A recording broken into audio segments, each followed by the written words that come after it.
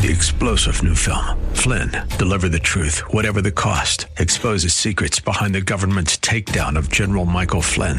Flynn knew what the intel world had been up to. He ordered the first audit of the use of contractors. This set off alarm bells. He told the truth. He was the most dangerous person for Donald Trump to hire. They had to get rid of Flynn. Flynn, deliver the truth, whatever the cost. Available now. Watch it today. Go to salemnow.com. salemnow.com. And by believing that Jesus Christ died on the cross for each and every one of us, we know that we're saved.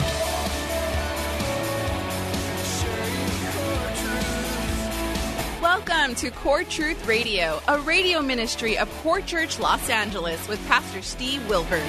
Pastor Steve will be teaching the Word of God with truth right from the Bible. For more information, go to corechurchla.org. That's corechurchla.org. Now, here's Pastor Steve with today's Core Truth.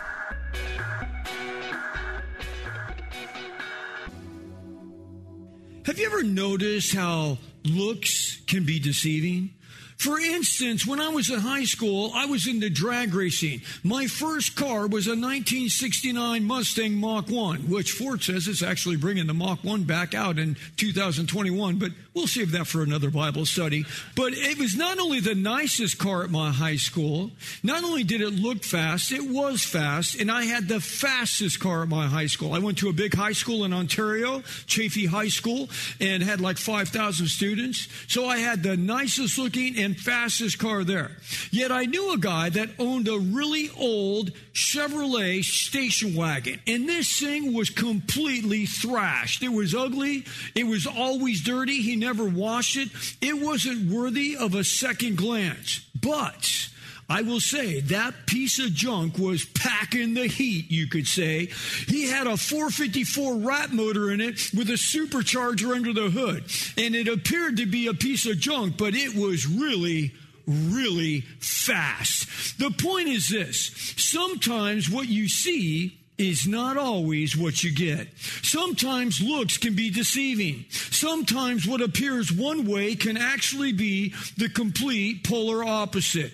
Well, in the same way, as believers in our daily Christian walk with the Lord, we can be cruising along when suddenly, out of nowhere, we can find ourselves drifting off the path that God has set for us, and we start taking a detour. It might not seem to be too off of the path that we've been on. Maybe the road didn't look that bad. In fact, we thought it might even be a shortcut. Yet, as it turned out, it was a path that led to much hardship in our lives. And it caused us to stumble and fall spiritually.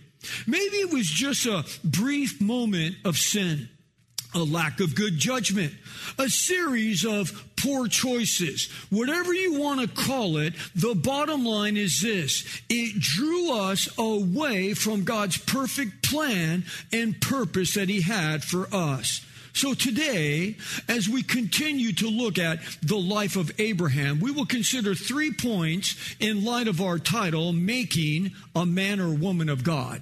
Number 1, the plan of God. We have to understand God has a plan for each and every one of us. Yes, I know there's over 7 billion people on planet Earth, but God has a purpose and a plan for each of us. Number 2, our point's going to be God's plan cut short. But how do you cut God's plan short? By taking your plan in place of God's plan. And our third point is God's plan re-embraced. It's when we come to our senses. It's when we realize, you know what, I've drifted off the path. I'm on some other path. I've taken a detour. And it's when we realize that, recognize that, and we re-establish God's plan in our life. And I hope that today, many that are listening or watching on live screen, today people would re-embrace the true plan of God for their life. So let's start with our first point, the plan of God. Yes, absolutely. God always has a plan. He has a plan for us, just like He had a plan for Abraham. First, let's consider what we already know. We know that Abraham is a man of faith. We know that Abraham was a friend of God. God had set him apart. God had called Abraham out of his comfort zone to build a holy nation. Abraham obeyed his calling, and he simply went with what God had for him, where God had called him to go. Now, as you remember, back in Genesis chapter 12, verse 1, this was God's calling in his life. I'll read it to you. It says, "The Lord said to Abram, go forth from your country and from your relatives and from your father's house to the land which I will show you, and I will make you a great nation, and I will bless you and make your name great." Then, as we saw in our last study, God promised Abraham a son. God said in Genesis 15, verse 4, he says, "And the word of the Lord, it came to him, to Abraham, saying, but one who shall come forth from your own body," this is going to be your true son, "he shall be your heir." Then Abraham believed in the Lord, and it was reckoned unto him as righteousness. This was before Moses. It was before the Ten Commandments. It was before the Pentateuch, the Torah, the law of God. It was before the first 5 books of the Bible were recorded. Yes, Abraham simply, by faith, believed God, and it was counted unto him as righteousness. As you know, we looked at last time, righteousness could be translated to be in right standings with God. Abraham was in right standings with God now simply because he believed him by faith. Or as you know, righteousness could be all those things in our lives too. Why? Because it is true. Because you and me are saved by faith. Even as Abraham believed God by faith, we believe in Jesus by faith. And by believing that Jesus Christ died on the cross for each and every one of us, we know that we're saved. I love that verse in Romans 5:1. It says, "Therefore, having been justified by faith," that word justified means just as if you've never sinned, "we have peace with God through our Lord Jesus Christ."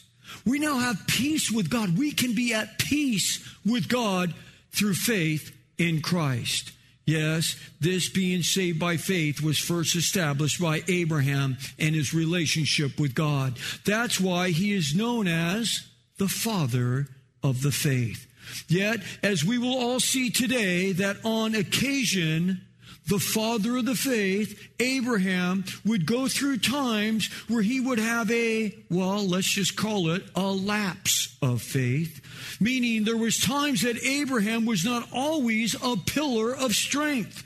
There was times that Abraham didn't always show wisdom and discernment. Simply put, there were times when Abraham made some very serious mistakes. Yes, he made huge errors, like the time that he went down to Egypt, where he introduced his wife Sarah as his sister and not his wife because of her great beauty. For he was afraid for his own life. His trip to Egypt was again Abraham's vain attempt, you could say, in the midst of a famine, in the midst of hardship, to reach out to the world rather than reaching out to God and trusting him in that famine. And as we saw before, while trying to protect his own life, he put his wife in a very extremely awkward position, as Pharaoh had taken her to be his wife because she was stunningly beautiful. But God, thank God, he intervened on Sarah's behalf, and he spared her of this mess that her husband put her into. And God had to apply some pressure to Abraham to get him back on the right path, to get him back on track, back to where he was in a position to hear the voice of God. So God allowed Pharaoh to literally rebuke Abraham and drive him out of Egypt. Now, why do I bring this up again? Because, well, to be honest, we all make mistakes, right? We all mess up. We all do things based on our own wisdom, based on our own intellect of what we think is going to be the best for us, and based on our own desires and wants. Yes, making decisions based simply on what we want is many times not I repeat, not what God desires for us. And that's where we can cause some real problems for ourselves. And wrong decisions can cause us to stumble. Wrong decisions can cause us to fall spiritually. Yet, our mistakes is all part of us growing up in our faith.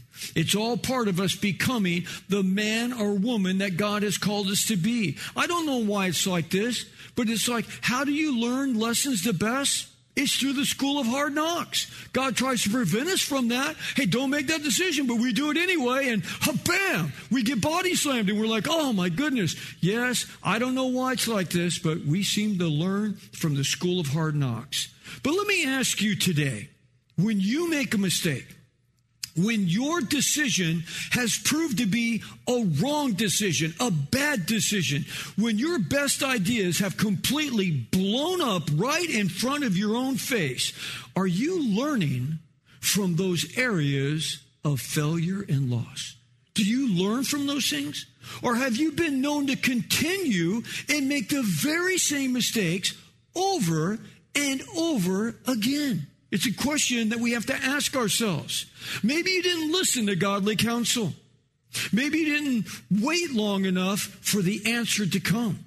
Maybe you rushed in. You had a hasty decision. Oh, I got to do it right now or I'm going to miss the deal. That you're now regretting. Yes, we've all done things that we can look back on and say, what in the world was I thinking? Maybe you're in a mess right now and you're thinking, yeah, that's me. What was I thinking? And now I'm in a mess and I don't know how to get out. But again, the question is this. Are you continuing to make the same bad decisions again and again? How we answer that will determine if we have learned anything from our mistakes. Abraham has been walking with few problems for quite a while now because, years are going by. We go by chapters and we think, oh, this is the next day. Oh, it's the next week. It's the next month. No, like 10 years went by. Okay, so he's been going for a while now and everything's been relatively good. But that's when we have to be really on our guard even more when things have been going good for a little while. Right when we think everything's perfect in paradise, everything's going great. That's the time. That's the very moment, the opportunity that the enemy will strike. That when you least expect it, man, you're on cruise control, everything's going good. It's when we least expect it. That's when we have to be on the alert. That's when we have to watch even more so, always looking around. For this is exactly what happened to Abraham, which brings up our second point. God's plan cut short. It was severed. Let's read what happened here in Genesis chapter 16, picking up in verse 1. Now Sarah, Abraham's wife, had borne him no children, and she had an Egyptian maid whose name was Hagar. So Sarah said to Abram, now behold, the Egyptian maid, the Lord has prevailed. He says, the Lord has prevented me from bearing children. Please go into my maid. Perhaps I will obtain children through her. And Abraham listened to the voice of Sarah. After Abraham had lived 10 years in the land of Canaan, Abraham's wife, Sarah took Hagar, the Egyptian, her maid, and gave her to her husband, Abram, as a wife. Verse 4, and he went in to Hagar, and she conceived. And when she saw that she had conceived, her mistress was despised in her sight. And Sarah said to Abram, may the wrong done to me be upon you. I gave my maid into your arms, but when she saw that she had conceived, I was despised in her sight. May the Lord judge between you and me. But Abram said to Sarah, behold, your maid is in your power. Do to her what is good in your sight. Meaning, stop messing with me, lady, whatever. I don't even care. I'm sick of listening to you. Okay, so Sarah treated her harshly, and she fled from her presence. Now the angel of the Lord found her, this is finding Hagar, by a spring of water in the wilderness, by the spring on the way to Shur. And he said, Hagar, Sarah's maid, where have you come from, and where are you going? And she said, I am fleeing from the presence of my mistress, Sarah. And the angel of the Lord said to her, return to your mistress and submit yourself to her authority. Okay, well, listen, if you thought you had to watch soap operas to get some actionable drama going, oh no, just open the Bible. Okay, not a problem here. Yes, it's true. Left on our own, we are all capable of creating massive, overwhelming drama all on our own. We don't need help from Satan sometimes. Sometimes we can do a good job of messing our lives up all alone. And what a soap opera we have here. This is juicy. This is packed with drama. This is like one shot shy of a full cat fight going on here, okay? This, of course, could have all been avoided, completely avoided, like almost all of the drama that we create for ourselves. It was Vance Havner, an old country preacher, that said this quote, the detour is always worse than the main road.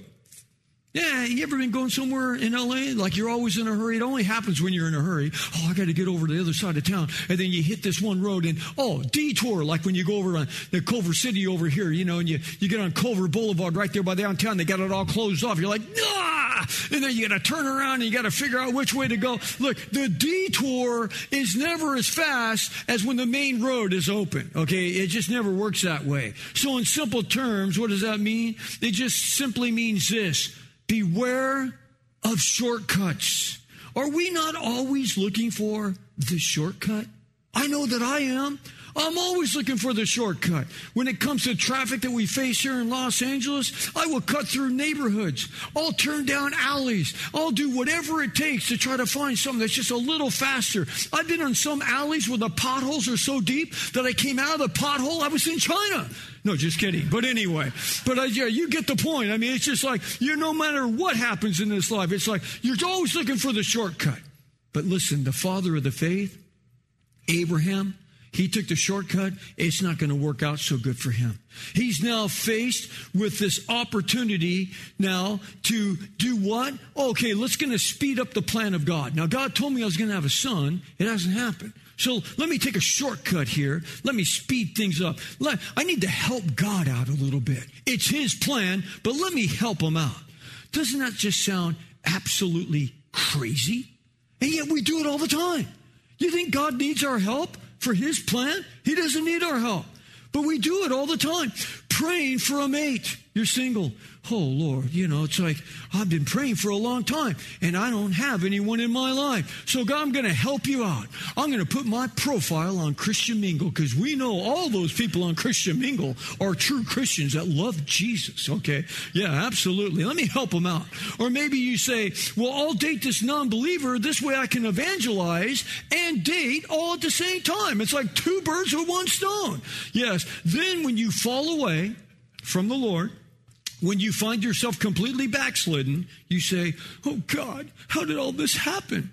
Well, you took your shortcut. See, you came in to help God. Let's not forget what started this whole dilemma. God had promised Abraham a son, and that was nice, right? Okay, he promised me a son, but where is he? Where's the son, God? Notice what it said in verse 3. They have now been living in the land of Canaan for 10 years. Okay, a decade went by. This isn't like a month. This isn't like 6 months, 5 years. No, this is 10 years. Still no son. Where is he? Where's the promised son? So Abraham and Sarah are getting older. And talk about biological clocks that are ticking away here. These clocks are now dead and buried. They're in the backyard. They're in the gunny sack. I mean, they're done. Because they still have no son, no heir to carry on their family name. So in steps Abraham's wife, Sarah. She's got the shortcut plan. Hey, you ready, hubby? I got the plan. She was probably thinking, why didn't God think of this earlier? This is a great plan. As she approached her husband, Abraham, I wonder how she told him. Maybe it was like this. I have this great idea. It's just the best idea ever. You know my cute little maid? Yeah, I've kind of noticed her. Yeah. Well, the cute little maid that helps me clean the house, Hagar, why don't I give her to you? And then, this way, you can marry her as a wife. And then that way you can go in and sleep with her and impregnate her. Then we can raise the baby as our own. This is a great deal. And of course, when Abraham, the father of our faith, he heard that, I'm sure he looked deep into the eyes of his wife. The woman that he's been married to for decades, who knows, maybe 50 years at this point. And he said, dumpling, sweetie pie, my little cream puff, God said that he would give us a son. That was his promise to us. And I don't know when it's going to happen. I don't know. But I know this, that God always keeps his promises. So, darling, my wife of my youth here, hang in there, sweetie pie, little poopsie, okay? For I know that our great God's going to come through. And I know what's going to happen. You're not. Yeah, he just said, okay. Yeah. Now, what is the deal with that? I mean, think about how many times we argue with our wives. Our wives come to us, hey, can we remodel the kitchen? Yes. No, it's not going to happen. It's like, honey, I was thinking that we could get a pet. Can we get a cat? No, we're not having any cats in this house. Okay. And then, hey, honey, can you clean the garage today? No. I mean, we talk about that. No. How many times do we get in our arguments with our wife? No. Sarah comes to him, you want to sleep with the maid? Okay. I mean, it's just like, what is this? We fight with our wives on everything, but sleep with the maid? Oh, okay. If that's what you say, so, where's the maid at? And he goes in with her. He has sexual relations with her. He sleeps with her. He did this in direct disobedience to God, instead of trusting the promise that God had given him. He listened to the voice of his wife. And I will say, as a man who's been married for 41 years, I have listened to the voice of my wife many times. And it's like, you're a fool if you don't listen to the voice of your wife. Because many times your wife is seeing things from a different angle than what you're seeing them from. And I have seen my wife work in the ministry of the Holy Spirit and be able to share things with me. That's a total blessing.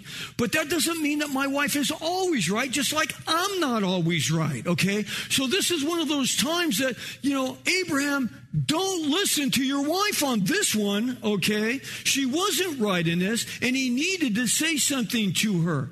Yes, we can never listen and take the counsel of or advice of anyone over the word of God, ever. The Apostle Paul even said, even if an angel of heaven comes down and preaches the gospel other than what I've preached, let them be accursed. This is what happened with the whole Mormon church, isn't it? Joseph Smith, the angel Moroni came down and gave him a whole spill of goods. Well, that's contrary to the scripture. Excuse me. It's like, get out of here. You're not an angel from God. You could be an angel, but you're not an angel from God. See, so even if an angel from God comes down, we're not to listen if he says anything other than what God has spoken. So, hear this clearly. Your horoscope, a psychic, talk show host, authors of books, even Christian books, writers, anyone who preaches behind a pulpit in a church, if what they say cannot be backed up with the written word of God, then do not listen to them. I don't care how many books they sell, doesn't matter. People will make life decisions on what their friend's opinion is. Oh, what do you think about this? I think you should do it. Okay, and then they make life decisions based on that. They will listen to talk show hosts or life coaches. We have plenty of life coaches today. Some of them call themselves preachers. They will listen to those people who tell them to what they should do. And that might not be written in the Word of God. But the bottom line is this. We are responsible for the decisions we make. That's the bottom line. Now, well, yeah, but I listen to Pastor so-and-so. It doesn't matter. You're responsible for the decision you make. That's why you must test the spirits to see if they are from God. For many false prophets have gone out into the world. 1 John 4:1. Do not listen to anyone but the Word of God. That's why we must always balance what we hear against the teaching of the Word of God. Thanks for joining us for Core Truth Radio. You've been listening to pastor and Bible teacher Steve Wilburn of Core Church Los Angeles. If you'd like to hear more messages by Pastor Steve, download the Core Church Los Angeles free app, available on iOS and Android. Core Church is sponsored by and a listener-supported outreach of Core Church LA. If you have been blessed by this program, consider supporting our radio ministry by texting Core Church LA to 77977. You can also give via our app or online at corechurchla.org, as well as writing to P.O. Box 34789, Los Angeles, California, 90034.